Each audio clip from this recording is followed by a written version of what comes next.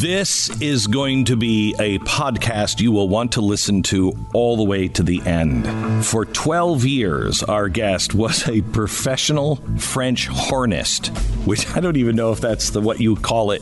He's a guy who played the French horn. Is that a hornist? Because it sounds bad. Anyway, he was with the Annapolis Brass Quintet, then at City Orchestra of Barcelona. Then he was a professor of French horn. After that, he worked as a professor at Syracuse University, where he taught economics and social entrepreneurship. I guess the horn thing didn't work out. Currently, he is the president of the American Enterprise Institute, but he is leaving that position this summer, and he's going to begin teaching at the Harvard Kennedy School and Harvard Business School. His latest book is Love Your Enemy: How Decent People Can Save America from the Culture of Contempt. It came out in early March. It's a bestseller on the USA Today and New York Times list. He's also a columnist for The Washington Post, host of the podcast The Arthur Brooks Show, best-selling author of 11 books on topics including the role of government, fairness, economic opportunity, happiness, and the morality of free enterprise. Don't miss a minute of this episode with Arthur Brooks.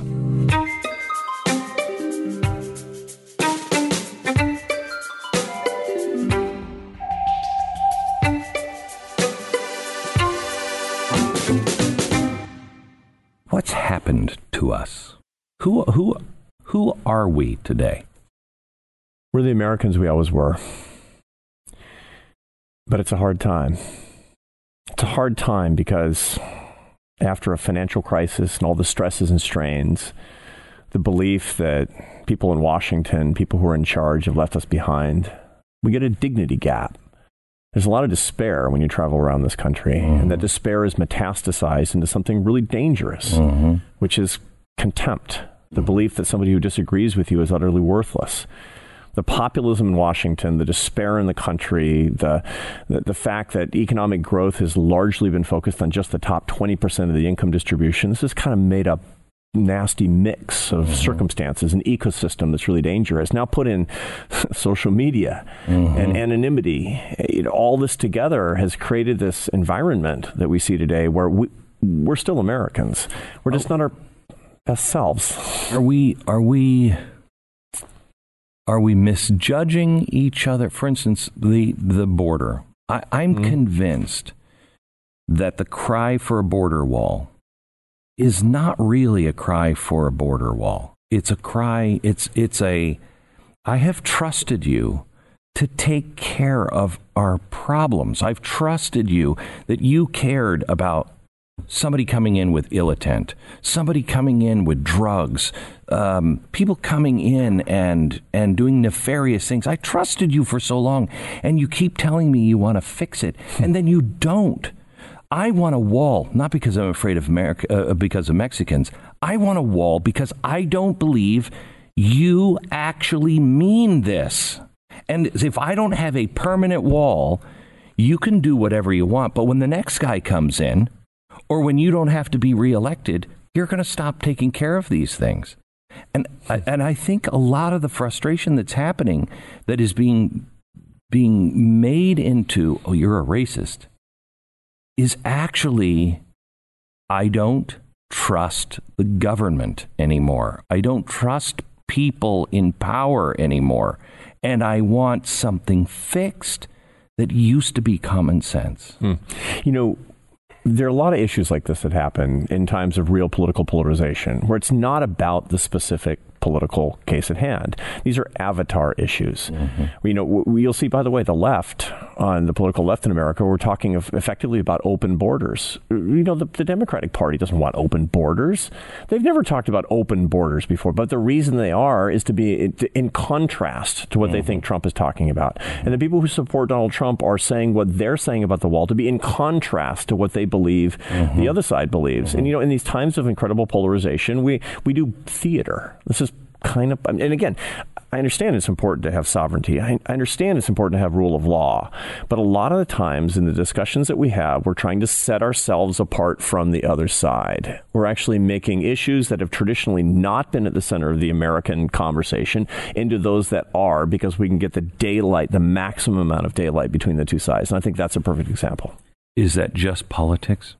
It's not just politics, it's culture. We're more polarized as a country than we've been at any time since the Civil War. A lot of data show this. 1 in 6 Americans have stopped talking to a family member or close friend because of politics since the 2016 election. And here's the kicker, Glenn. 93% of Americans hate it. 93% of us say it's not the best country, we are not who we're supposed to be, and we hate how divided we become.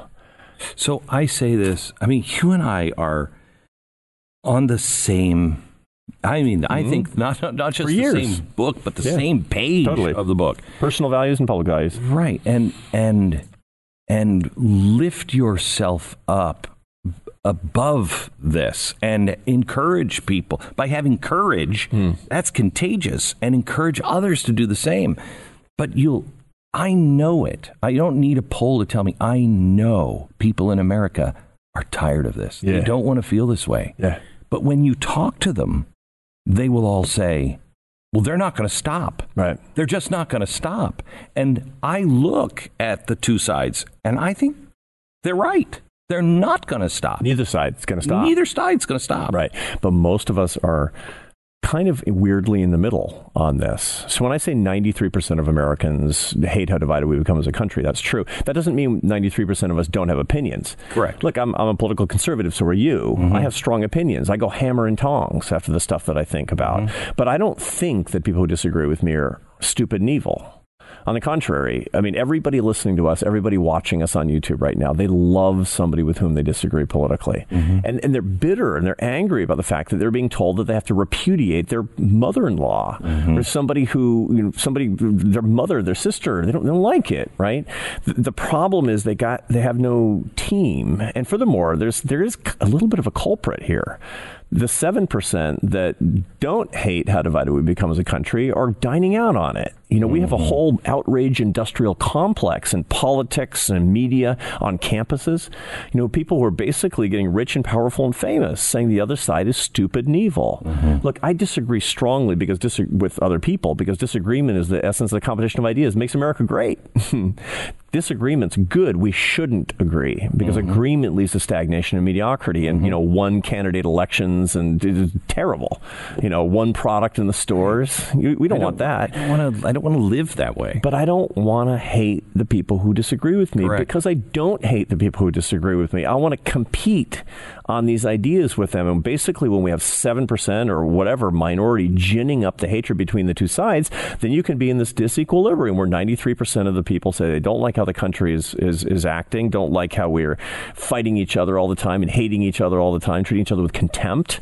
But at the same time, they don't know what to do. And so they're on one side or the other. So what do they do?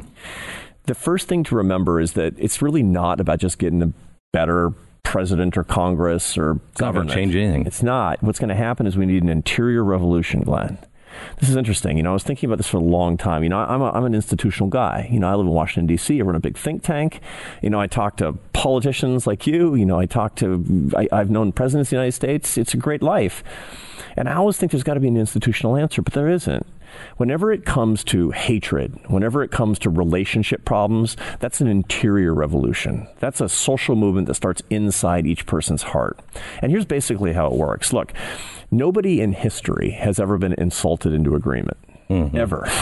And that means when we're saying that I'm right and you're stupid and evil, that's a counterproductive, it's an ineffective way of arguing. Now, there are people getting rich making those arguments, but we will never prosper on the basis of that. So we're not persuasive. Nobody's persuading anybody. Number two, we're unhappy. We find that actually the current climate where we treat each other with contempt in this country with a bitter polarization is leading to higher levels of depression, higher levels of loneliness, higher levels of anger, higher levels of stress. In other words, when we are treated with contempt and we treat other people with contempt, we're not as happy as we could be.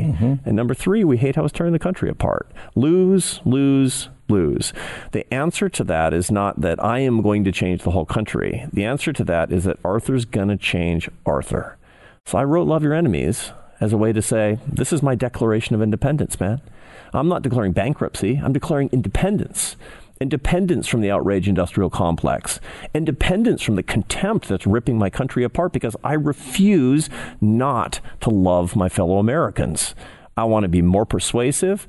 I want to be happier. I want to do something good for America. So I've after I left Fox, the year I joined Fox, I was at... it was a great year, by the way. We watched it. It was like Fox at 5 p.m. every day. So in 2008, I'm voted the third or fourth most admired man in the world. You know that stupid poll that comes out? Yeah. Shows how stupid America really is. I was in between Nelson Mandela and the Pope. I was tied with one of them. I don't remember. And we just had a laugh. We were like, this is ridiculous.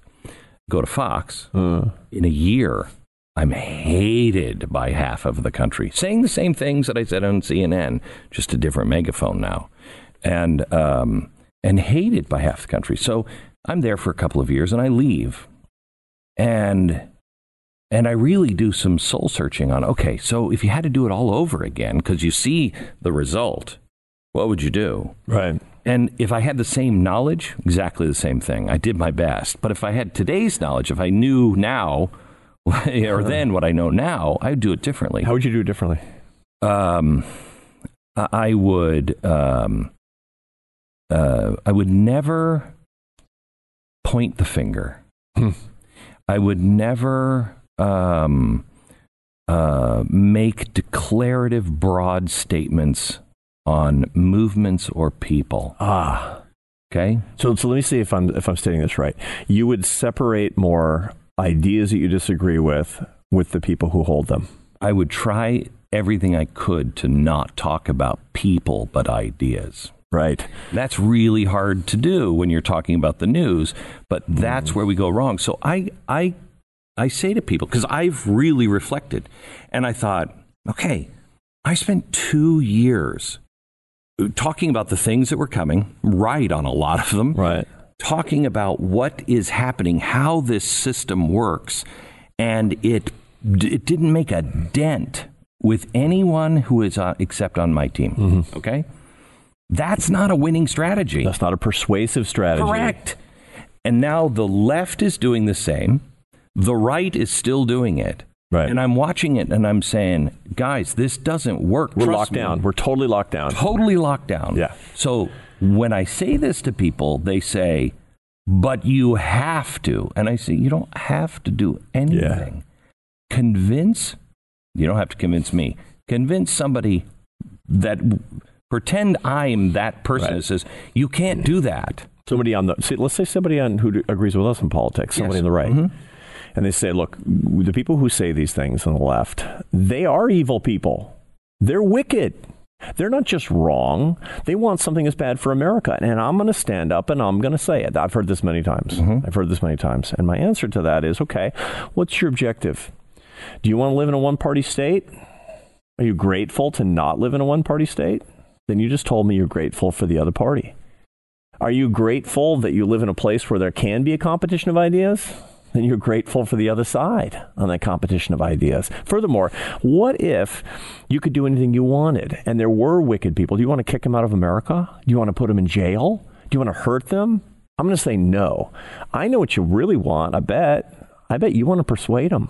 I bet that you really, in your heart of hearts, don't hate them. You want them to think differently because you love your ideas so much and you think they're so good for America. Okay. Let's talk about persuasion. How many people have you persuaded this week, this month, this year, this decade? How many people? You're stupid and evil. It has never persuaded anybody in the history of humanity. And by the way, it's morally bereft because you love people with whom you disagree politically. So to say that people on the other side are stupid and evil, you're talking about your mom. And furthermore, you're putting up with some talk show host saying that about your mom. Shame on you. Fight for your mom. So if it's impractical and it's immoral, it's time to change. Let's be persuasive for what? No, don't agree. I mean, agreement's for chumps. Agreement's for mediocre places and mediocre people, unless you really are in agreement. But if you're not, don't give in. But if you can't actually disagree with respect and love, look, we're not talking about terrorists kicking down your door.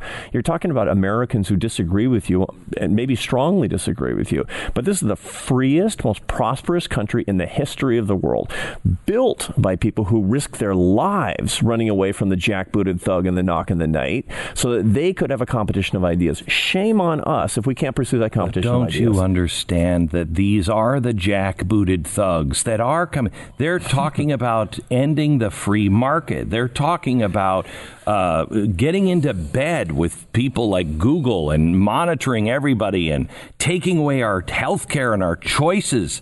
They actually are talking now about killing children right after they're born. Don't you see? These are those guys. You know, the problem that we have when I talk to people on the hard left, they can't tell the difference between an average Trump supporter and a Nazi.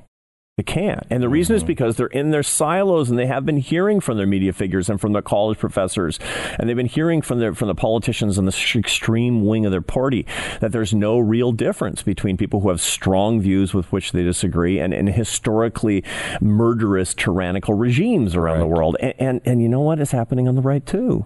You know, we're saying that a run-of-the-mill Bernie Sanders supporters is no different than a Stalinist. Well, man, we got to get out of the house more.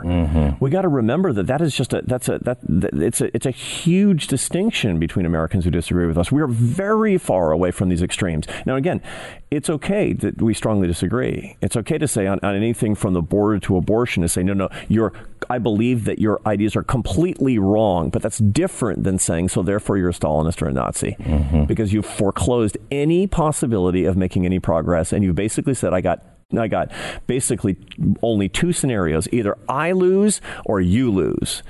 And in America, we can't make progress when we have that Manichaean situation. When we have that black and white situation, it just won't work. That was another problem I think I would do differently. I don't know how, though, is I talked about the Nazis a lot. Right. But I wasn't calling people Nazis. I was saying these are the seeds. Yeah. And if it's planted, the next party will just water that too. Right. It's whoever in the end grabs the pendulum because of so much chaos that has been created on the ground by all this arguing. Yeah, no, that's actually this is the perfect ecosystem for us to actually lose our ability to have a competition of ideas in the first place, because somebody will say, look, this is chaos, and sooner or later people will throw up their hands and say, all right. Yeah. This is a mess. We can't do anything. We go, the Democrats are in charge. Nothing gets done. Then the Republicans they take everything and make these wild promises and nothing gets done. And it goes back and forth. And, I'm not so sure about the democracy thing anymore. That's a threat to democracy. It's interesting because, you talk about you wish you had, when you were at Fox, in those Fox years, that you had separated people from their ideas more. And I wish I'd done that too. It's the same thing. It's like none of us is without blame. I know. And, I saw none of us. I know. I mean, I don't mean just the people. I mean, people who have never spoken on television or radio, just in their own home. Yeah. All of us. Treating people with contempt. And, contempt is the conviction of utter worthlessness of another person. Anger is not problematic. Anger, according to specialists in marital reconciliation, anger is uncorrelated with separation and divorce. Thank God I'm married to a Spaniard. So, But it's contempt, where you take anger and you mix it with disgust. That becomes a toxic compound. Right. It's kind of like, chlorine and bleach. You put it together, you get chlorine gas, and it kills you. There's a guy named John Gottman who teaches at the University of Washington in Seattle. He's the world's leading expert on bringing couples together. He's a hero. And he has a marriage laboratory, and he can predict with 94% accuracy if a couple will be divorced within 3 years with one session. And what he's looking for is contempt. He's looking for these expressions like eye rolling, sarcastic jokes, derision, dismissal of another person. That's how people are talking on television. That's how people are talking about the Thanksgiving table, around the Thanksgiving table. That's how they talk to family members. It's not right. And so the big problem, if we want to declare war on this, we actually have to declare war on the communications habits that have been cultivated within us, such that we can listen to other people, really listen to what their moral principles are and engage them at that level, and then disagree. If you listen, really listen, not trying to win, not listen while thinking, okay, I got to remember that because I have to say this. Just listen. Put your shield down. Right. I have found that both the right and the left, I'm not talking about the fringe crazies, both the right and the left, generally, outside of Washington, are saying the same thing. We're frustrated with exactly the same things. Right. and we're being told it's them on each side. No. It might be you guys. It might be Washington that we're all saying this isn't working because we're not following certain principles. Right. And we've lost the mooring of those principles in our own self, in our own home. Yes. That we can't recognize when somebody, when the system has lost it. So it's not just them. No, it's us. It's us. Yes, it starts with us. Jordan Peterson is super popular these days. You probably had him on if you had him on your show yet. Oh, yeah. He's phenomenal. Yeah. The reason that Jordan Peterson is so, in my view, is such a big phenomenon right now, particularly among young men, is because he calls people to personal revolution. This is the point of my book, is calling people to personal revolution. Jordan Peterson basically says, you know that evil out there with the other guys, it's in your heart too.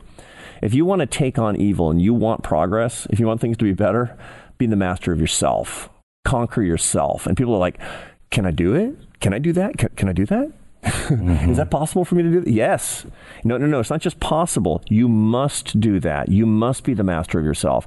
Take your happiness. Grab your happiness. Grab the love to which you're entitled. And the only way that you do that is willing the good of the other, even if you disagree with the other. And so that's the key. I mean, yeah, it's true. We haven't been represented well with leaders in Washington. It's true. They have not listened enough. But you know what else? There are people all over this country that have lost the frontier spirit, the entrepreneurial startup life that basically says that when things aren't right, I got to do something about it. And the United States goes through phases like this. You see this all throughout history. Every 50 years or so, we go through a phase like this where we have, a bad economic circumstance, people who are demobilized, people who blame leaders. We get populism and the whole thing falls apart and we start again. And this is not the first time that this has happened. So let's watch to the end of the movie and say, what is the personal revolution I need within? How can I grab my happiness? How can I show more love? How can I be more persuasive, happier, more successful, and help my country? And if we can start that social movement, Glenn, I actually am more optimistic than I've been in a long, long time. Okay, so how? It starts with the revolution within. Asking ourselves, what am I trying to do? What is the outcome that I want to see? Do I actually want people to be more bitter, angrier, more hostile? Do I want more hatred? Or do I want more love? Now, for most of us, that's a question that answers itself. Yeah. I want more love. I want to experience more love, and I want other people to experience more love. Can I push back on this? Please do. I have found, and what's amazing to me, I have found so many diehard Christians who say, the Jesus stuff won't work. Yeah. And I'm like, I think that's what Judas said. Yeah, I know. It worked then. It worked for Lincoln. Yeah. It worked for Gandhi. It worked for Martin Luther King.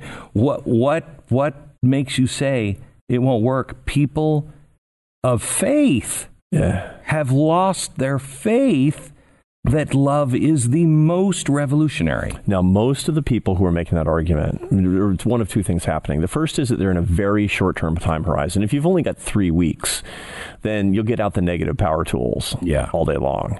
But if you're playing the long game, if you're playing for 5 years, 10 years, the rest of my life, eternity. They'll say, I know, but they'll say, we don't have that. Yeah, well, we don't have that time. So I got that. But I also recognize that, the people who were most effective were the people who were playing the long game. Martin Luther King, it was, he was playing, look, when he died, when he was assassinated, he was at 33% popularity of his ideas. Today, 95%. He won.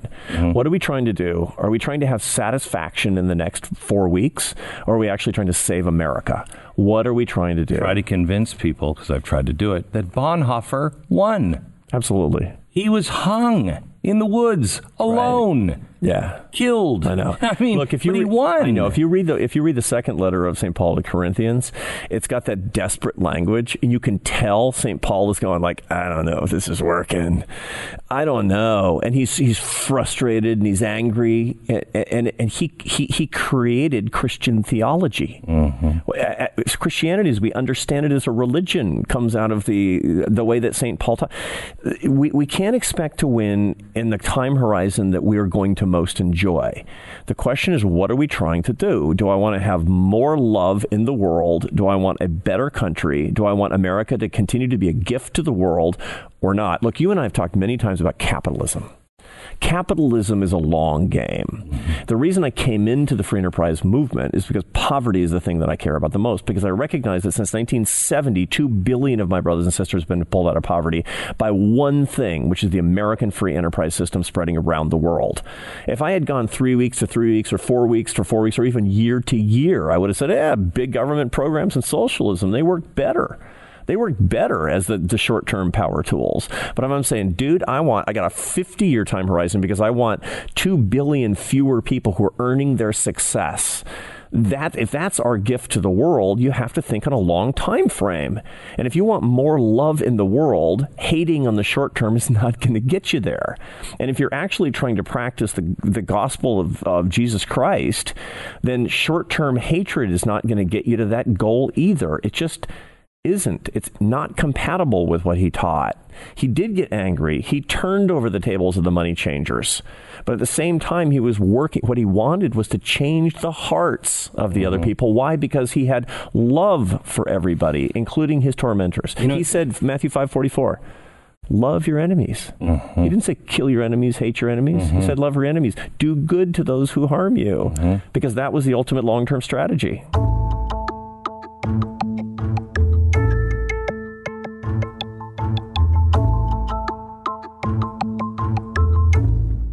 I can tell you that I have a hard time relating to Christ. You know what I mean? It's a pretty hard figure to... Yeah, it's kind of hard. You're kind of like, love your enemies. Well, yeah, but you're Jesus. Yeah. I'm nowhere close to Jesus. All right? But I read Paul. Yeah. And I read just reading... the letters of Peter. Or just reading... the opening of Acts, the first 2 chapters, where he lays out, you got to be together. You have to be of one mind. Then you're going to be influenced. You all come together. Right. Make sure you're going to be influenced. And things are going to happen, but they're going to say horrible things. Miracles are going to happen. Right. They're going to see it. They're going to deny it. They're going to tear you down. But love them. Right. Love them. Right. And you see Paul all the way through. He lays out. He's more calculated. Jesus was just Jesus. Paul's more calculated. You know what I mean? Yeah. He's waiting to be taken to the steps to be whipped. Yeah. And he's like, hey, hang on just a second. I want to talk to these people for a second. And he's amazing because he has the same pattern over and over again. You know, I really like when he's on Mars Hill.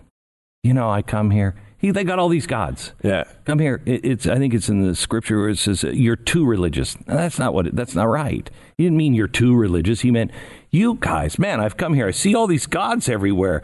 You guys are really super religious. I even found a god. I even found a temple dedicated to a god with no name. Right, and he talks. I read it even in your poetry. Yeah, he knows them. He's found a way to love them. Yeah. He admires what they've done. Right. Then he finds the door of the unknown God and says, by the way, I know who that one is. Yeah. And they listen. Yeah. And why? Because he made moral common cause with them. But Glenn, there's also, people listening to us are going to be like, yeah, Glenn, Arthur, those guys are really lucky guys. They've got a really good platform. Easy for those guys to stand up there and say, love your enemies, right? Oh, easy. But you know what? It's an incredibly practical, self-interested argument that I'm making too. Because the one thing that I know is that you'll never persuade anybody who doesn't already agree with you. If you treat other people with hate, you will be more stressed out, more frustrated, and more lonely if you do that, and so will the other people. And you're getting a country that, if you're like the 93% of the rest of us, we don't like the way the country is going. So this is a very self-interested argument. If you turn it around, if when people treat you with contempt, which they're going to, if you go on social media, you go on Twitter, I go on Twitter, 20 seconds from now, we post a picture of Glenn and Arthur doing a podcast, right? We're going to get just rained on with contempt. We have a choice of how we're going to react. Now, you can be, just like react like if you stimulated a slug with an electrode, it'll react, right? If you can react to that, you can react to that contempt with contempt, or you can choose your action because you're the master of yourself and choose to react with kindness and respect. People who are watching that interaction, they're going to say, I think I know which person in that exchange I like better. That's how persuasion works, man. This, especially with social media now, where we could make a group statement by being individuals. I know. You know what I mean? It's like if you're walking in, you're invited to this ball party, whatever, and you walk into a giant ballroom and there's 70 people over on one side and they're just yelling and screaming at each other, taking both sides, all sides. Is just awful. And there are 5 people on the other side and they're laughing. And they might even be going, these guys are crazy, and laughing about how crazy they are. And they're all getting along. I guarantee you, you walk into that room, you do not go to the 70 people, you go to the 5. Right. And you at least observe what's happening in that safe area. And yet, on social media. Right. You go to the 70. It's crazy. It's and craziness. If we were just 5. Right. Eventually, right. those 70, those numbers would dwindle down because they'd either kill each other or some people would just go, I'm tired of this, man. This is crummy. I don't like it. I don't want to be over here. This is not fun. Yeah, and that's what a lot of people are actually starting to figure out about social media. They're starting to figure out that it's not they don't enjoy it. It's not fun. They're not persuading anybody, and we're starting to actually see that bleed. So let's create a movement. Like the people who are watching us, I've made a public commitment that I'm going to say 5 nice and loving things for every criticism I put out on Twitter. That's my 5-to-1 rule. By the way, I didn't make that up. John Gottman, the guy I talked about before, the marriage counselor, he makes his couples do a 5-to-1 thing, so they can't criticize each other until they've said 5 loving things. He makes them write it down in a notebook. So I've made a commitment to doing that. I've made a commitment. I wrote a book called Love Your Enemies. So if I'm ever a jerk, boy, am I ever going to hear about it fast, right? When you write a book and it's on the bestseller list and it's called Love Your Enemies, well, it's like, you know that if 10 years from now I'm acting like a jerk, I'm going to hear it. But why? Because I want that. Call me out. Because I haven't been right in the past. Consistently. I want to be better. I want to be a force for good. And the interesting thing about this is not just about me as a public figure. Glenn Beck is a public figure. It's about every single person watching us who is a leader and says, what kind of leader do I want to be? Do I want to be a coercive, divisive leader who goes anonymously into a forum and hates on somebody else and persuades no one and winds up more stressed out? No, for a little tiny bit of dopamine, for a little bit of this neurotransmitter, this little, like smoking a cigarette? Or do I want to be the guy that people are watching and saying, that's actually the kind of person I want to be? Am I the kind of person I would want my kids to be? And when we do that, by the way, we coalesce around a philosophy that Americans like the best, which is, frankly, kind of a center-right philosophy, pro-capitalist philosophy. So let's do that on the basis of love, as opposed to trying to pretend that we're going to browbeat the whole country into it, because it's not going to work.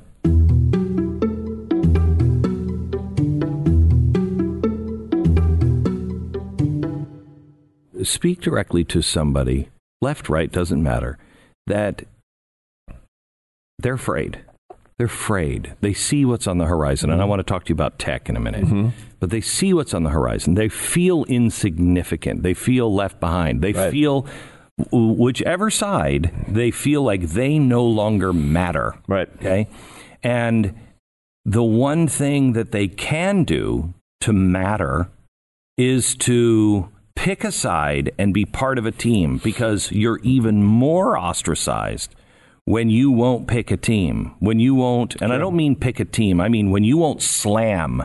Right, because then everybody's going after you at that point. Right. And so, and I hear this from people all the time. They'll say, I can't say anything. I'm glad you say something because I can't say anything. I'd lose my job. And I think all the time, that's a very big possibility for me too. Look, it's happened to you. It's happened to you. You've gone from thing to thing. It's not like, you stayed in one job for your whole life. Correct. You've had disagreements with employers. Why? Because Glenn Beck lives a startup life. And that's the answer to this whole conundrum where people are afraid, right?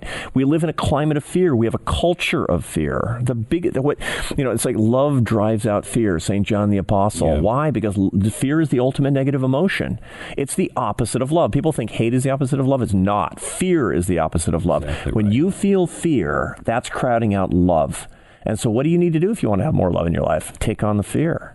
Look, you confronted fear in your life. I did too. We all do. We have to confront it head on. But when we have a culture where our leaders on right and left are telling us to be afraid of the other side, it's endemic across our culture. I'm looking at a lot of data these days about people in their 20s. They're a third less likely to be in love than we were when we were that age. They're like sad. They don't date. It's like I asked one of my sons, a junior in college, I said, is this true? He's like, no one dates. They're less likely to get married. They don't have relationships. And the reason for this is because there's a culture of fear, of personal rejection. That's a non-entrepreneurial culture. So when people are afraid, they're afraid of being rejected, they're afraid of being ostracized because of politics. You got to stand up. You got to live a startup life. You got to say, this is what I believe. I reject fear. I will live with love. There is no other way.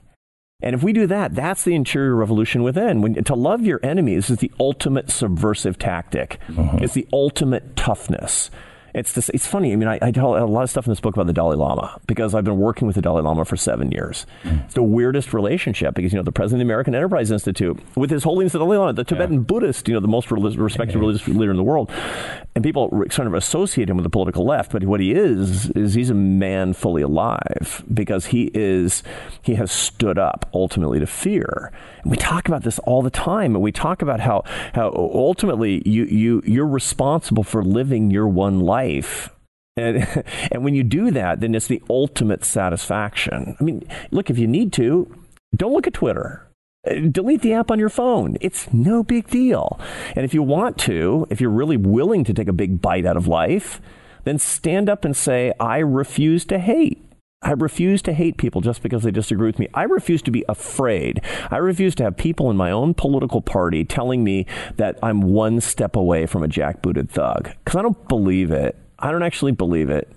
I think that it's still a great country. I still believe it doesn't mean I'm going to get everything I want. We're going to get a bunch of laws that we're going to taxes are going to be all screwed up. And, abortion laws are never going to be what I like, or they're not going to be for a long time. But for Pete's sake, this is not Nazi Germany. It's not, we're not about to have a knock in the night in this country. So we have to stop being afraid, and we have to start living our lives as people who are not afraid. That's why Jordan Peterson right now is so popular, because Jordan Peterson is telling particularly young men, take control, be the master, stop being afraid, recognize what you have within you, good and bad.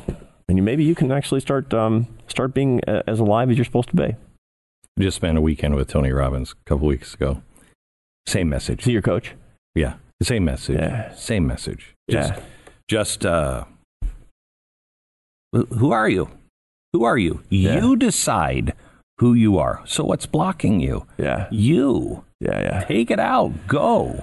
That's exactly right. I mean, Tony Robbins has an incredible ministry. What Tony Robbins has been able to do. I mean, finding the giant within. I mean, that's just like he's actually literally a giant. I know he is. It's amazing that you use that word because he is so deeply spiritual. All the stuff he talks about.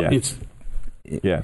We just all use different language. Yeah. You know what I mean? But it's all the same truth. It's in the all end, the it's all the same truth. And what we are doing in public life when we talk about public policy and politics to hurt this country is by telling people that they're victims, to telling people that they should be the master. Their master should be their grievance, that they need to band together to fight somebody as opposed to being able to stand up on their own. I mean, Tony Robbins, when you see him and he's talking to people who feel that they've been oppressed and they've been held down, he says, throw off your chains, man. I know. I mean, stand up because you can. And it's the ultimate freeing experience. And that's what Americans need to do, too. We are not victims. We're the ultimate non-victim country. Like the Becks and the Brookses came to this country as ambitious riffraff, running away from some... And we're still ambitious riffraff. At least I am. Totally. My family's still just totally. riffraff. So riffraff, it's time to unite. That's the point of love your enemies. The ultimate act of subversive riffraff is to stand up against the outraged industrial complex and say, I refuse to hate because I refuse to live in fear. That's the ultimate message, and it's a how-to guide on how to get past the fear.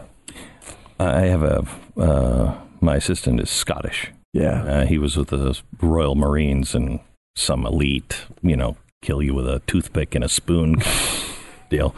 And it's like murderous MacGyver. Yeah. And he was. We were talking about curse words because you watch British television and they can use the C word like it's running out of style, and it's so jarring to America. And I said, "What is your deal with that?" And he said, it doesn't mean it doesn't mean the same thing over there. You know, it carries a different connotation over here. And he said, I learned that real fast. He said, but you guys have a word that I cannot get used to. What's that? He said, you guys will call each other, oh, you bastard. He said, you don't ever say that over there. Note to self. Right. But it makes sense that it means nothing here. But over there, where it's all hierarchy, it's all who are you related to? What family did you come from? Here, it's like we're all bastards. We're all the riffraff. We're all the scum. And we made it. There, it means something. Yeah, that's right. And you know, it's for us to remember. It's funny, you know, Glenn, when I talk to Americans and ask them about their families, they always brag about how poor their ancestors were. That's like a point of pride. There's no country in the world except maybe Israel where it's also a point of pride that your family came from nothing and built itself up. And what that is in the time in American life that's so inspirational, where this really became a thing, was after the Civil War, after this time of incredible polarization in the United States. And the country had to come together, and it did spontaneously around the self-improvement movement, where, you know, the Baptists and the Methodists and the tent revivals and the abolitionists who before had gotten rid of slavery, then they were talking about temperance and others like Andrew Carnegie building English-speaking libraries, and Dale Carnegie, no relation that I'm aware of, was writing How to Win Friends and Influence People. This was the civic religion of what? Of riffraff being his or her own CEO. There was no grievance. There was no victimization. And it's time for Americans to get that back. I just performed at a Carnegie Theater. Did you? In Pittsburgh. And it was adjoined to a library. And I'm sitting in this library. I read a lot. I'm sure you do, too. I have a pretty big library, but, you know, bigger than most people because nobody reads anymore. But, you know, it's not some wealthy, you know, crazy library full of books. And my library is probably bigger than that original library, okay? And he said, I have to build this. He built these libraries all over the country. English-speaking libraries all over, 2,509 of them. It's crazy. Yeah, crazy. And we don't know this. And what he said about why he built them, do you remember this? So that every man can lift himself up. Yeah, he said, not everyone will use the ladder, but there is a ladder to pull yourself out, and it's all in a king's library. So he wanted these libraries to be fit for a king. So if you had the desire to pull yourself out, you had the capability. So the shoeshine boy has equal opportunity with the son of a wealthy man. Yes. That is the American spirit. Now, is it always going to be true? Is it always going to be perfect? Are the pathways to earn success always going to be perfect? Of course not. We want them to be. And in point of fact, they've been blocked too much over the past few decades. It's been too hard to do that. There's not been enough income mobility, both going up and also, frankly, coming down. Yeah. You know, there's been people create moats around their castles, and we have to fight against that all the time. But to basically throw in the towel and say, and have populists tell us, you know, somebody's got your stuff and I'm going to get it back. Whether it's a foreigner or a banker or a capitalist or an immigrant, it's not right to say that somebody's got your stuff and I'm going to get it back. And the reason that things are not right in your life is entirely because of somebody else's culpability. Right. That's an anti-American sentiment. And I get it. Things are hard. Things have been hard in my life at times. Things are hard in the lives of people who are listening to us. And there is skepticism about this. But I tell you, one thing that will never get the job done is complaining about it and banding together and saying that some other side that disagrees with us is inherently stupid and evil. All we're going to get after that is a cold civil war. And a cold civil war is in a country that's weak, and a cold civil war is in a country that's vulnerable to people who wish us ill, and we can't afford that.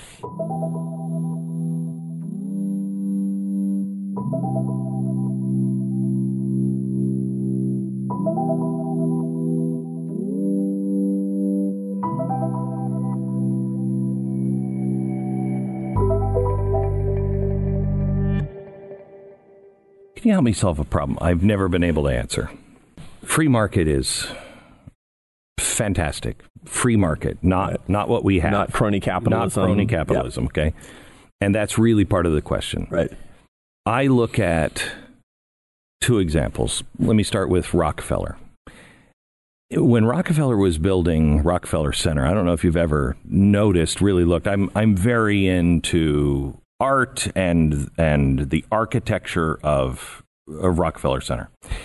And I used to drive to Radio City Music Hall every day. That was where my studios were. And it's all designed for a reason. Everything has a reason. It's almost a temple to man. Right. Okay. And as I'm driving up, I noticed one day, that building is an old 1800s building. And there's another one on the other side of 30 Rock that's part of 30 Rock now. That's this old 1800s building. Out of all these blocks of these perfect Art Deco, there's two buildings that stand alone, and they don't match. So I looked up, what is it? What happened? Yeah, what is it? So he bought blocks and blocks and blocks and blocks, like 12 blocks, okay? Bought everybody out. There were two owners that wouldn't sell out. One was a guy who was greedy. He offered him, I think, $1 million during the Depression. Sell it. He thought Rockefeller was going to keep going up, and so he said nope. And Rockefeller's top was $1 million. He said screw him. The other guy was a guy who owned an Irish bar. It was his family's Irish bar since the 1800s. Right. He knew that Prohibition was going to end, and he said, this is going to be my family's bar again. I'm not selling. I don't care what the price is. So Rockefeller said, build around. Okay? That wouldn't happen now. Right. Those guys would have, eminent domain, they would have lost those places immediately. Somewhere along the line, America loses its de Tocqueville. That at some point, people get powerful enough and rich enough that they kick the door behind them. Right. Okay? Only when, and this, I can't believe I'm saying this in the 1930s, but only when things like eminent domain, I'm sorry, man, that's his property. He can do whatever he wants with it. When that's strong enough, we're okay. But when you have people like Google, when you have Apple, you have these gigantic corporations with all this money, and they spend all of that money in Washington to write laws. They're closing the opportunity, kicking the door behind them. So I don't want to ever live in a place where that I would say, well, there's only so much money you can make. Oh, there's only so much this you can make. Oh, we've got to break these people up. How do you stop these, and not everybody's like this. Carnegie is a good example. How do you stop people who are that wealthy from dictating the terms for everybody else?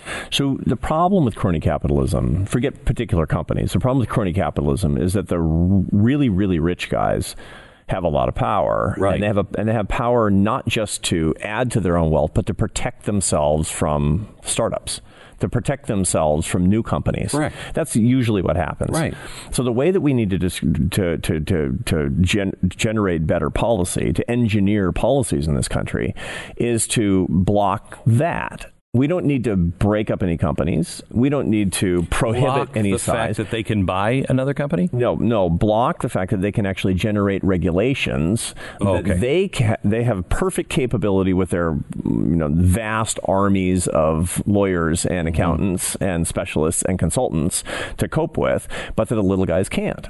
See, that's the problem. I mean, we have an over-regulated economy, and huge companies like an over-regulated economy because it doesn't hurt them. They can afford it. It's a barrier. It becomes a barrier to entry, effectively. So we need fewer barriers to entry in an economy that's more capitalistic, and then capitalism will take care of itself. Doesn't that require a public that is educated enough to know we don't have anybody that really understands high tech? Maybe 5 people in the Congress, maybe 5 people. Right. We are on the verge of something entirely different. And when I talk to people in Congress, they'll say, I'll tell them about something that's on the horizon in the next 2 years, and it'll be completely new to them. Yeah, it'll be a complete surprise. And they'll be like, well, we've got to pass a law. And I'm like, you don't understand. It's moving so fast. By the time you get your head out of your butt, it's totally different again. So there's no way to keep up with it. They then go and look like FDR did. Hey, you're the big four automakers.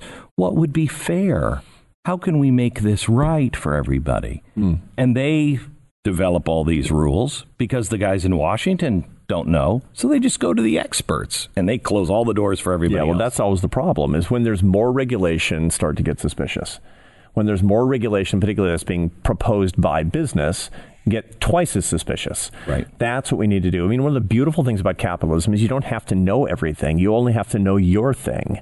And one of the things that we need to do is to take barriers away from people in productive activity. It's the same thing, Glenn, is barriers away from people to doing what they need to do in their own lives. The big problem that we have in the United States of happiness is faith, family, friends, and work.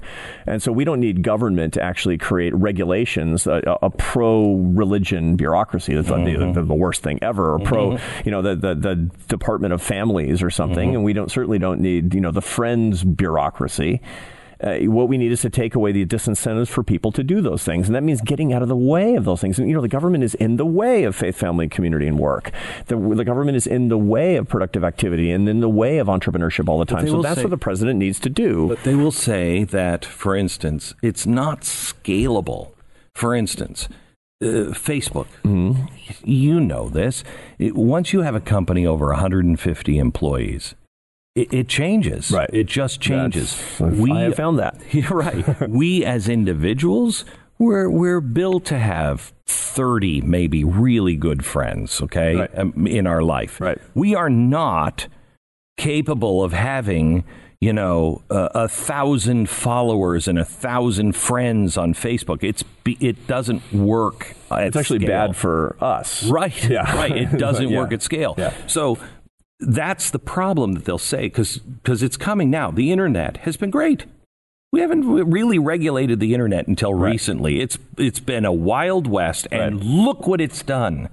But now you're starting to have problems, because now who do I trust? What do I do?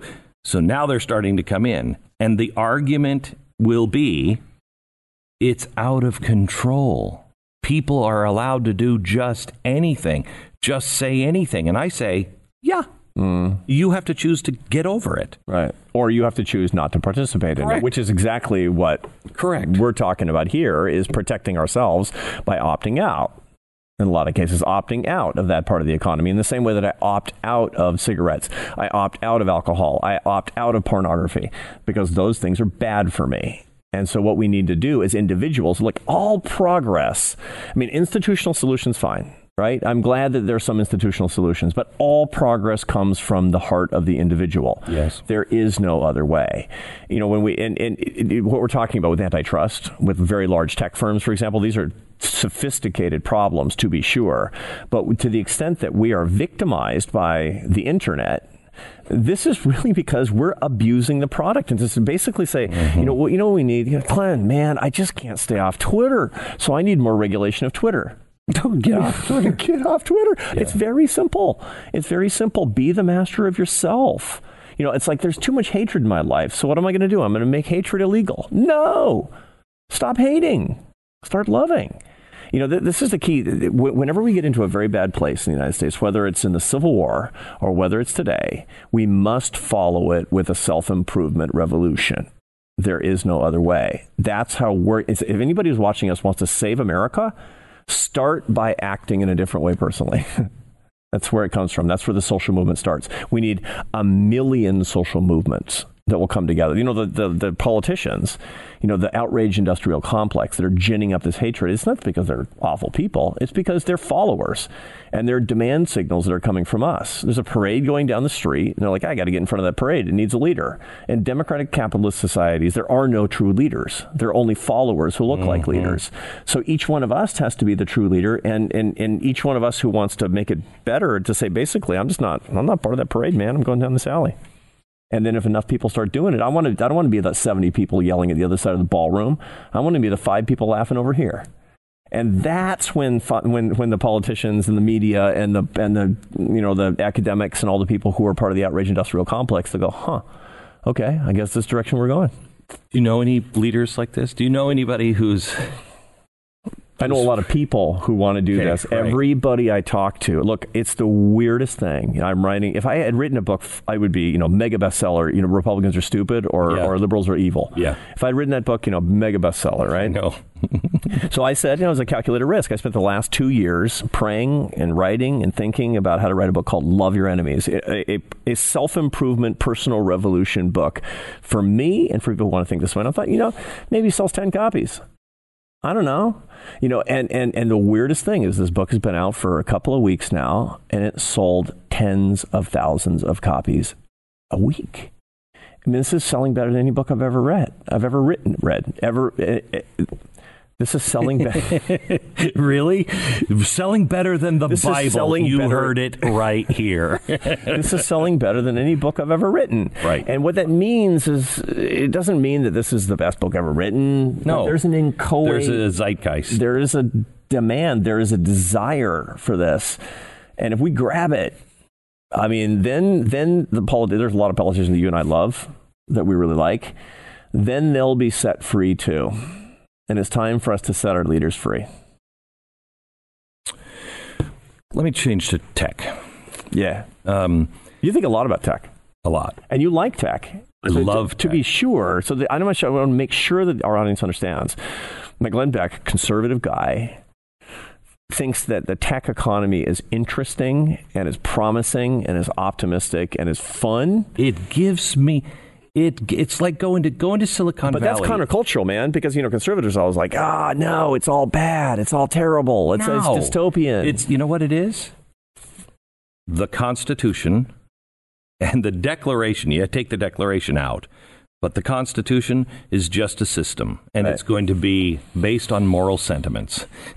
The Internet, good, bad, it's both. Right. Based on moral sentiments. Right. Same thing with tech. It's going to be the worst or the best, but it's all going to be up to us. Right. Okay? It's going to be a reflection. It's going to be a mirror. Yeah, it's going to be an amplification. Right. System. I got it. Okay. It and the amplification, like a giant... Like a giant mirror out in the sun, it'll vaporize things if we're bad. The internet, the ultimate karma. It is. Okay, so I look at tech and I see the unlimited potential ahead of us. I also see 1984 will look like child's play. They're already doing it in China or headed that direction. I see a world of no disease. I see a world where we can pursue the things that we want to pursue. Freedom like we've never... The one time I could ever say the founders never envisioned this would be what's on the horizon with tech. Right. Okay. All good ways. All good. Some bad. I was going to say, then there is the darker side of the prison that it could build. But I think the first one, and I'd like to hear your thoughts on this, the first trouble that will come is unemployment. And we have a disconnect from Washington and Silicon Valley and the American people. Washington is saying, we're going to get the unemployment rate to 0. Right. And that's good. While the people who are building the next economy are saying, we're going to get unemployment to 100%. Because we don't have to work anymore. Right. Okay. Disconnect. Yeah. And the American people who are not involved in this and really don't see that the Industrial Revolution that took 100 years is going to happen in the next 10. Yes. And when that happens, the pressure is going to come down. The politicians are going to do one of two things. We know they're going to do this. I'll bring those jobs back. No, they're not. No, they're not. When they start to say that and they really realize those jobs aren't coming back. We have Silicon Valley here. Right. They have really only one thing to do, and that is to team up with Silicon Valley. Otherwise, we're going to go with torches and kill those evil scientists that are making all these spooky machines. You know what I mean? And no one is talking about things, and I don't agree with this. Right. This is what I want an answer on. I do not agree with basic universal income. Right. Okay. However, in a time where we would have 30%, according to Bain Capital, 30% permanent unemployment by 2030, you got to have something in that transition, because you got a lot of people like me that, wait, Twitter's no longer cool? And what is this Snapchat thing? Right. That just do not adapt real fast. They won't be able to shift, and it will cause all kinds of strife. How do we solve that 10-year upheaval as a bridge? To the answer, I mean, the obvious answer is we don't know.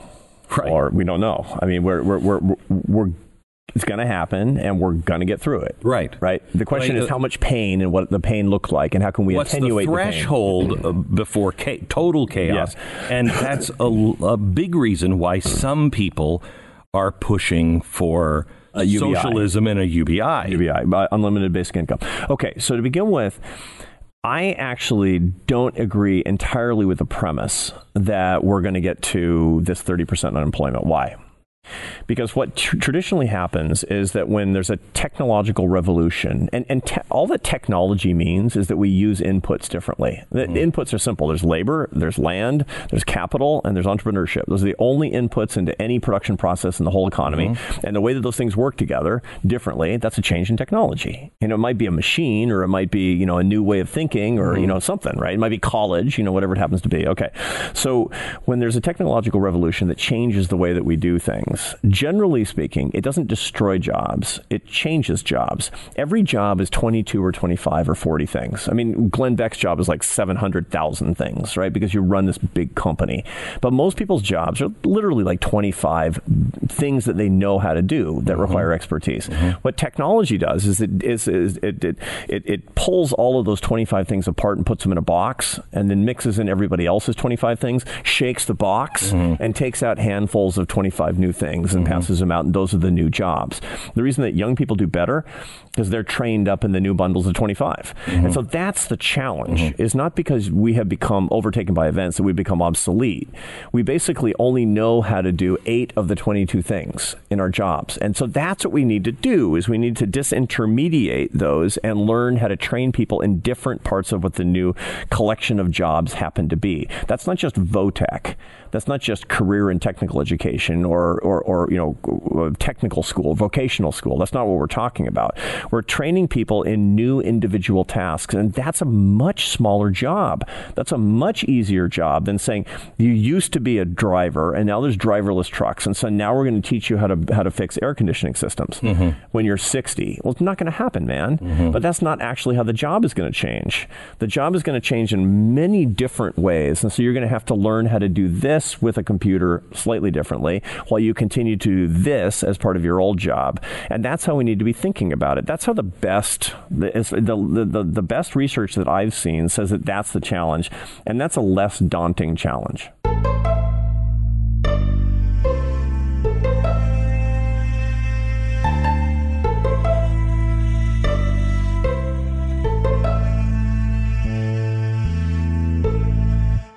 It's a challenge. It's a challenge. And I think part of that challenge is getting people to realize that nothing will be the same tomorrow, and being comfortable with that. Yeah, nobody's ever going to be really comfortable with it. But if we had a more entrepreneurial culture, we could be much more comfortable than we currently are. Yes. If we didn't have leaders on both parties that were telling people to be afraid of the future and afraid of each other, it would be a lot better. We shouldn't be afraid of each other, and we shouldn't be afraid of the future, because this is America. And we're a strong country that's dealt with a lot worse. Okay, when you said that there's, you know, only 5 things that happen, you know, for jobs. Yeah. Okay, what were the 5 again? It was the 5 things that happen for a market to. I don't remember. Oh, okay. So the inputs are the inputs. Yeah, they're labor, capital. Okay, stop. Right. Stop. Capital. Yes. Right. Labor. Right. Robotics. Next one. Well, and that's a substitution of capital for labor. but it changes the relationship of labor to capital, because you're still going to need people. They're just doing different things in relation to capital. Won't need as many. Yeah. Well, you'll need it. You'll actually, in a weird way, it's a funny thing. In the Industrial Revolution, everybody thought that capital was going to substitute for labor, and labor was going to be just like overtaken by events and never do anything. Yeah. And it turns out we needed more labor. In the end, we need more people doing more stuff, because the whole economy, that was the miracle of capitalism. It's not a zero sum. It's a bigger and bigger and bigger pie. But we have to make sure that people have expertise such that they can work with this expanded capital in a way that they can't currently do it. So you see what I mean, right? Yeah, I think I do. Yeah. I think I do. The problem is, you read Demon Haunted World by Carl Sagan. He talked about there will be a time when all of this will be Latin to the average person. Yeah. And so they'll just be going to the high priest of tech and going, make this work. You know what I mean? We are not learning. We are not expanding. We are becoming calcified. That's the threat. See, that's the threat. See, if we were actually expanding our knowledge and we were expanding our confidence and we were less fearful, then we could actually have expanding human capital, education, skills, jobs that would match with the changing physical capital, which is the machines and the software that are coming into our world, such that labor could be appropriate to it and up to the task. We have way more people working. I mean, right now, there are 7.5 billion people alive. Only 100 billion people have ever lived and died before the current humanity that we see on Earth. And all those people that are alive today, their workforces are so much bigger than they used to be, and yet everything's automated, particularly compared to what it was 200 years ago. Oh, yeah. And that's because when you're more productive, you have more productive capacity, you have more capital, you actually need more labor, and everybody gets richer and more stuff gets done if you're not calcified. If you're actually willing to learn and change. And that's the main task of our leadership today.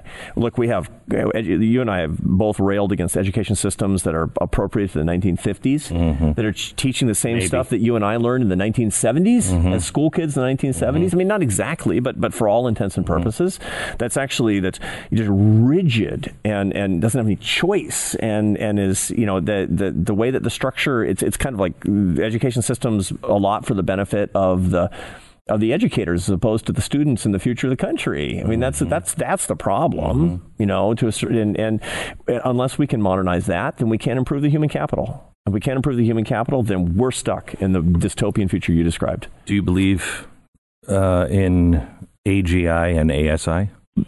That's coming. I mean, these things are coming. I do believe that these things are coming. It's funny. I was talking to a guy. It was in my hometown. I grew up in Seattle, and I was back there for some speeches I was giving. Did you grow up in Seattle? In Queen Anne Hill. Really? Queen Anne Hill, north side of Queen Anne Hill, yeah. Born in Everett and lived in Mount Lake Terrace, and then moved to Mount Vernon. Oh, that's crazy. Yeah. It's maybe why... That's why we connect, man. It is, and it may be why we connect with our heart, because there's something different in the business. It's gone nuts now, but there's something different. I know. Anyway. I was talking to this guy, and we were driving, it was at night, and he was driving me up 1 south, past the old Sears building. This is now the Starbucks building. And I said, we're near Boeing Field. And I said, go over there, because I said, let's get on the I-5 and let's go up the freeway instead. Because I want to see if I can see from the freeway into it was at night, the open hangar where they're building the 787, because it's such a beautiful plane. And so we were talking about it. Turns out he's really into innovation and tech. And I said, I just read an article. And I said, give me your impression of this. He was a very, very pious, religious Muslim guy. I said, tell me this. I just read an article, since you're really into tech, that in 40 years you'll be able to download your mind. Right? And this is basically some combination of AGI and ASI, right? What do you think about that? And he says, oh, it doesn't make sense. And I said, why not? He says, because you can't download the soul. And that's how people see it. And so this is the key difference. The frontiers of technology are vast. We don't know where they go, but humans are fundamentally different. And the soul. Disagree with you more. I totally agree with you myself. Right. But the way it's going to be perceived, and here's why. Right. You know who Stephen Hawking is? Of course. Okay. So I've talked to him several times, and this is one of the main things. It scares the hell out of me with Stephen Hawking. Not Stephen Hawking. Oh, shoot. Richard Dawkins. No. He's a high-tech guy, Silicon Valley, started the University of... Peter Thiel? No, I can't remember now. Oh, my gosh. Wrote The Age of Spiritual Machines. Yeah. He was the guy who was at Microsoft. What is it? Yes, Ray Kurzweil. Yeah. Okay, so Ray Kurzweil. Yeah, right, for sure. So Ray is leading this, and I think in a kind of a creepy way. Right. He's looking for the singularity, and I think he's trying to recreate his dad, quite honestly, which is a whole nother subject. He's basically that was behind this whole concept of downloading the mind. Correct. Right. He says it'll happen by 2030. Okay. But he sees the mind or the person, just as a map of how you think. Yeah. Okay. He's a complete materialist. He basically says the mind exists inside the brain. Yeah. He's different. But not only that, he doesn't believe in the soul. Correct. He doesn't believe the soul exists. Correct. Right. Correct. Okay. So I've had some interesting exchange. I so respect him. And I believe him that he can accomplish some of the things that he talks about, but he also scares the hell out of me. Yeah. Why? Because he looks at humanity differently than I do. He believes we'll come to a time when if you get cancer, we'll just download you into a computer. Well, that's not me, Ray. That's a copy of me. That's not my soul, and he doesn't believe in a soul. So. But that's a distinction without a difference to him. Yeah, but hang on. And for you... Okay, but hang on. Uh-huh.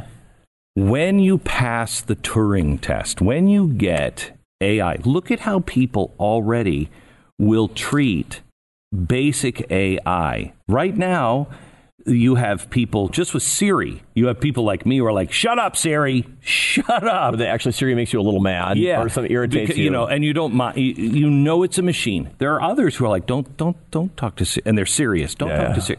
That's very low level. I talked to a research psychologist, a sexual psychologist, and she said, I heard her on a podcast say, we can get AI, and we can put that into a body, and maybe a body of a robot of a child, and give them to pedophiles to see if they can take out their aggression on those, because it'll be a lifelike experience, and so they know they can get it out there and not on real children. And I'm thinking to myself, A, that sounds nuts. 2, the minute that machine claims to be conscious, because it will, and it will not be human, but it will be convincing enough to a human that you will start to have compassion for it. Okay? A, I don't want to be enslaving something that claims to be alive. B, you and I know it's not alive, but when it becomes convincing enough to be alive, then what happens? So here's why I'm not worried about it. Okay. People anthropomorphize their pets. Mm-hmm. People attribute human characteristics to animals all the time. And yet, we haven't gotten to the point where we give equal human rights to animals. There are some people who want to, but it's not going to work. It's never going to get to the point where we say it is. I mean, we might get to the point where we can grow animal protein in the laboratory such that we don't have to factory farm animals, and we decide that that's not the most ethical thing to do. But we're still not saying that a chicken is basically a person. I mean, we feel we cannot relate to a chicken. They're not ensouled in the same way. We don't believe that they're ensouled as people. People naturally, not everybody, not a lot of atheists and not a lot of materialists and not a lot of philosophers throughout history, but most of us believe that we are ensouled as people, and there's something different about the human soul than in any other being, living or pseudo living. Oh, I can't wait! I can't wait for 20 years. We both have to be alive. And we got to talk about this again, right? We have to talk about we have to decide whether or not the robot is more like a person or more like a dog.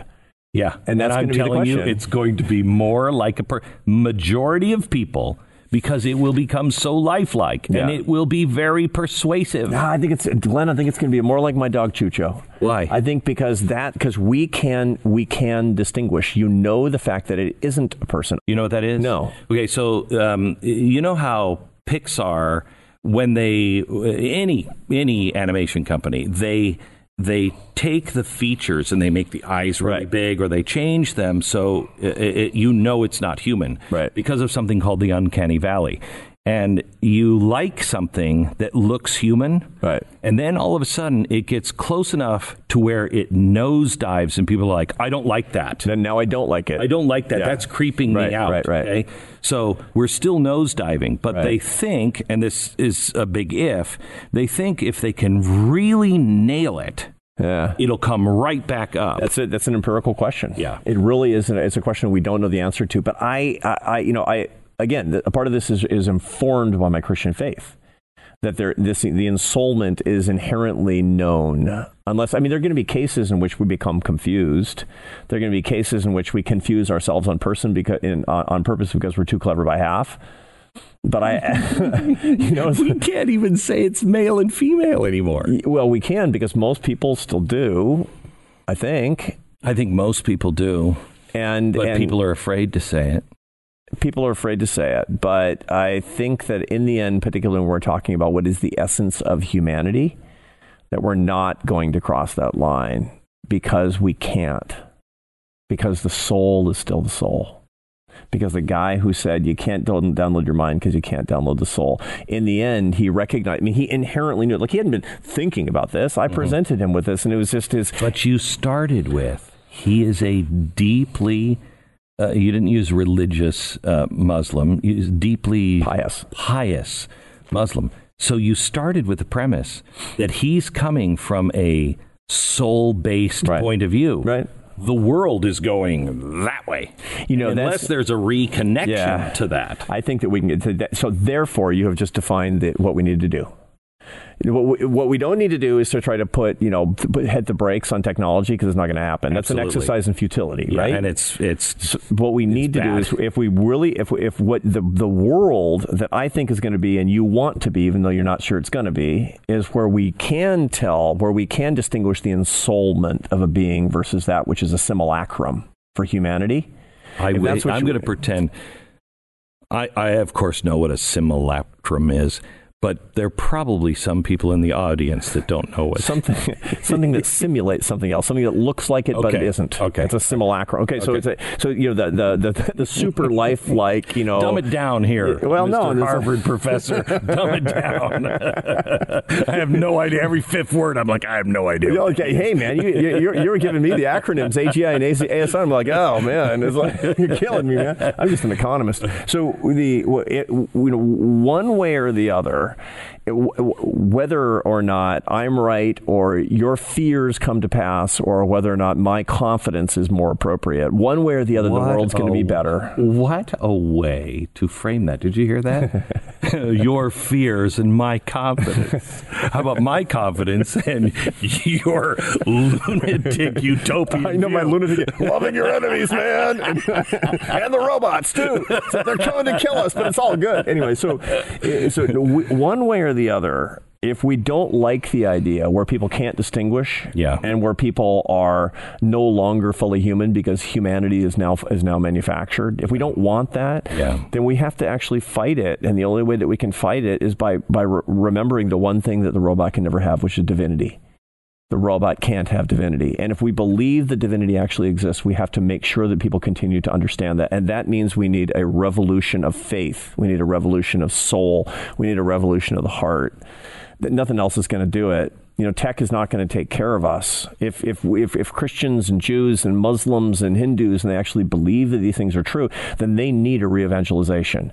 We need a new enlightenment. And the good news is that traditionally throughout American history, these enlightenments, these times of great religious fervor, they come along with self-improvement movements. The temperance movement was fundamentally religious, and it had to do with evangelical Christianity coming across the United States. And the big burst of activity of the Church of Jesus Christ of Latter-day Saints, your church, was during the self-improvement movement. It was part and parcel of the self-improvement movement. And so you can't disentangle, you can't to take apart self-improvement from religious fervor. Let's not try to do it. What we need then is we need religious entrepreneurs that are reminding people of the divinity that is within each one of us. That is our ultimate defense. Okay, so I 100% agree. let me take you then quickly to faith. I was talking to Billy Graham, and I said, where do you see this headed? How are we going to navigate this? And he said, the next great awakening is not going to happen with one guy. There's not going to be a Billy Graham. It's going to be individuals, all of the individuals just rising up and doing it themselves. He did not mean this, but I do. I agree with that.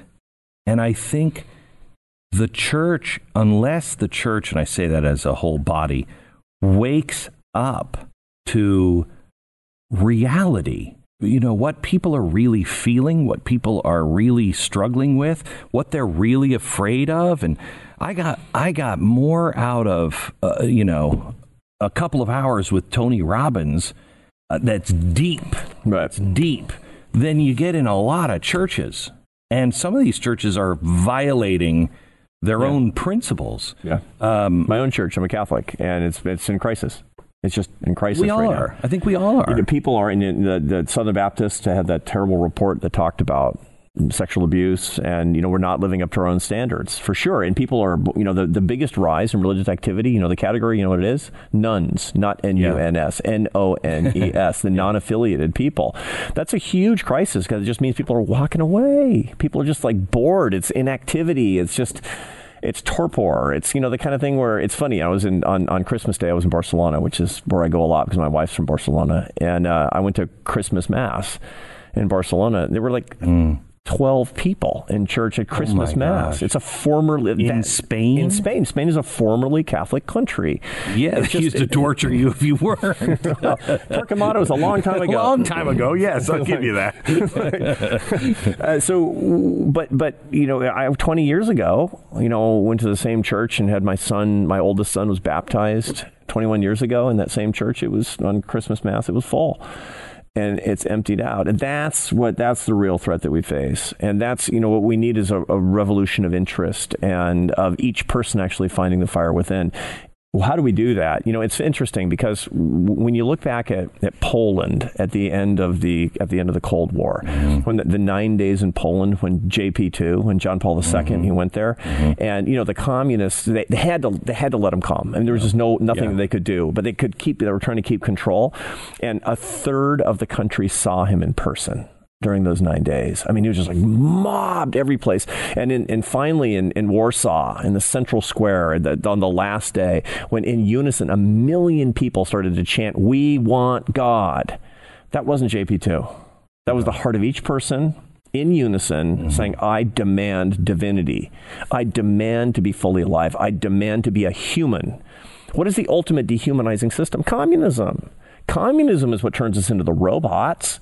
It makes us into Homo economicus, where we're nothing more than an economic unit, right? It makes us into the dystopian fears that we have about tech, about being able to distinguish between the people and the machines, and the machines substituting for the people. That communism is like a little demonstration project for that, right? And how was that beaten? That was beaten through two things where Ronald Reagan showed the rest of the world. He said, "You know what you want. You want to be free. You want to throw off your chains." And John Paul II said, "And you want God because you have the divine within you." And those two things, they brought down the Iron Curtain. Okay, so maybe the Iron Curtain is going to be the Silicon Curtain. Maybe that's what we're going to be talking about. Maybe the dystopian future is one where there are these alternatives, but there's still only going to be one future, which is to finding the divine within and finding the liberty of what it means to be fully alive and to be living my own life, because I'm a true individual. I'm not a cog in a machine. I am somebody who has incarnated soul. And, and if we actually, as those of us who are leaders who believe these things, if we're going to do one thing, it's that we have to propagate this, and we have to teach people that this is true, and we have to show people how to live that, and then they'll be free. This has been a blast. Thank you. Glenn Beck, every minute with you is a blast, man. It's fun. The name of the book is Love Your Enemies, Arthur C. Brooks. Thanks, Arthur. Thank you, Glenn. God bless you.